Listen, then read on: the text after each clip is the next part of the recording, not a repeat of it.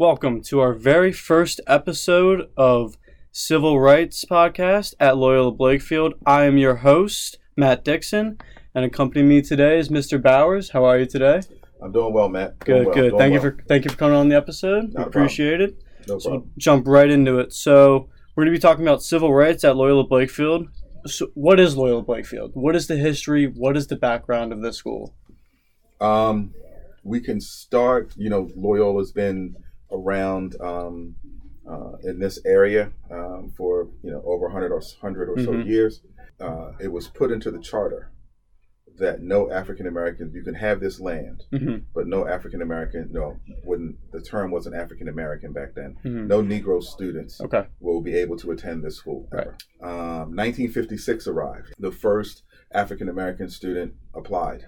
Okay. Was that gentleman by the name of Ken Montague? Was there a transition period with the admissions department that said Negro students are allowed to apply? We had to, at that point, it was still the charter. Okay.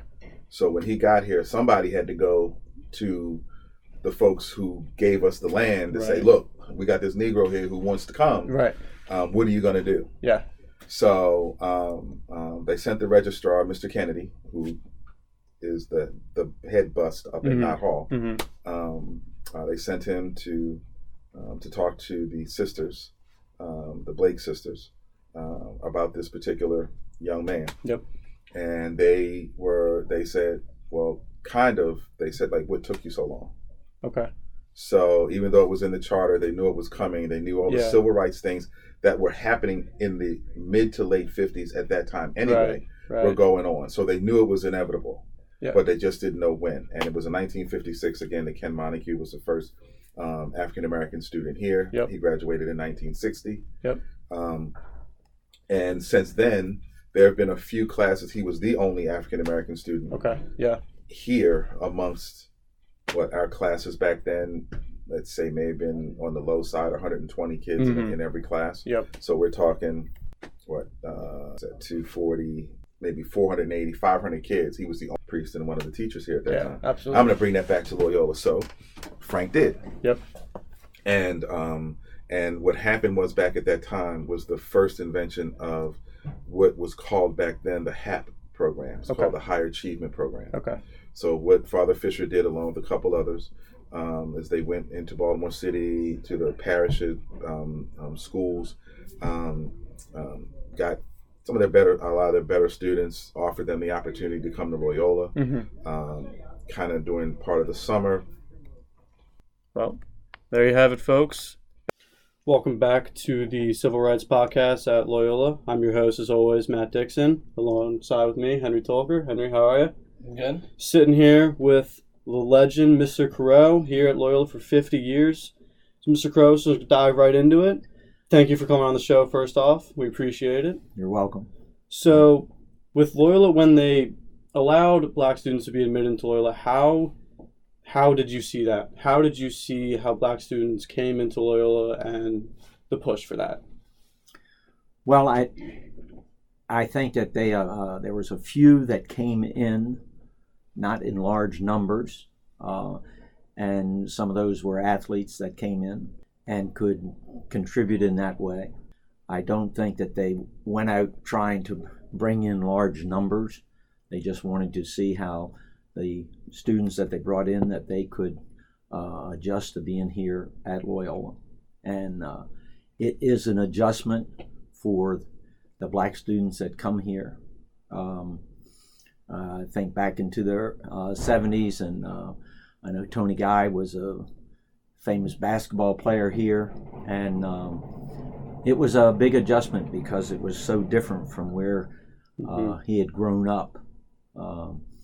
And, for me in the classroom, I really kind of treat them all as just another student. I'm not sure how hard the administration was pushing to get black students into the school. I know that we had the Fisher program back in the 70s that was to try and get the students ready for Loyola and its academic rigors that it had. And I think it was a successful program. It in my time here, it kind of faded away for a little while, and Now they've actually brought it back here. Mm-hmm. So when you saw black students come in, did you see more academic black students or more athletically sided, I guess, black students? Well, I guess overall it was probably more academic. Okay. We did have, I mentioned Tony, Reggie Boyce was in the late 60s that I remember being a really good athlete. But there were more non-athletes than there were athletes that were coming in. Great. Another question regarding civil rights here.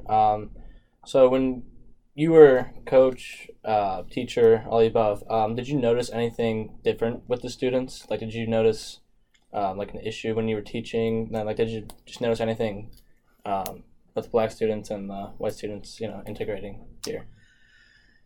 I'm sure that there were some conflicts. I didn't allow them in my classroom. Okay, I'm very kind of cut and dry, have expectations for all the students. Okay, if somebody is struggling, then I'm more than willing to try and help them. When you're out on the athletic field, it's really based on performance. Okay, what you're doing out there.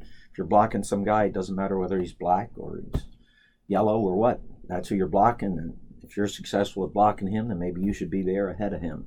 So it's really based on performance. And prior to coming to Loyola, back when I was in high school, 100 years ago, the public school that I was attending at the time just started to integrate. Okay, and I know in that situation, they brought in a few high school students in 9th and 10th grade. They didn't want them in the 12th grade right away. They thought there would be too much conflict. And they also, not that we can do that here, they brought in girls, figuring there was less likelihood that somebody would pick on the girl as opposed to a boy. Yeah. Here, there's some conflicts. You would, certainly, I say some, because there's conflict between white students and white students. So there's conflicts, I didn't look at it as a race type thing as much as it was just boys having difficulties with each other. Yeah. So.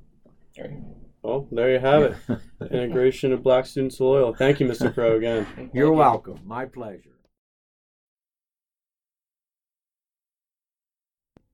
And, many of the classes that I was in, I was the only African-American student. But I don't really recall any instances of bigotry or racism when I was here. Compared to, now, I just think that the times have changed in our country. And what we went through 2 years ago was kind of scary, to be honest with you. It was kind of scary because I think that, as African Americans, we all understand that there are still people out there who, are racist or don't feel certain ways about, African Americans or people of color in general.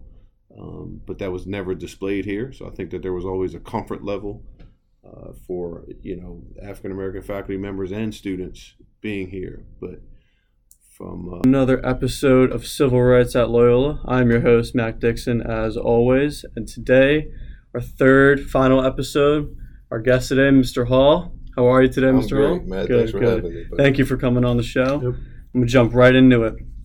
So you're a former student at Loyola. You're now a faculty member. Can you recall any experience, any story dealing with civil rights here at Loyola?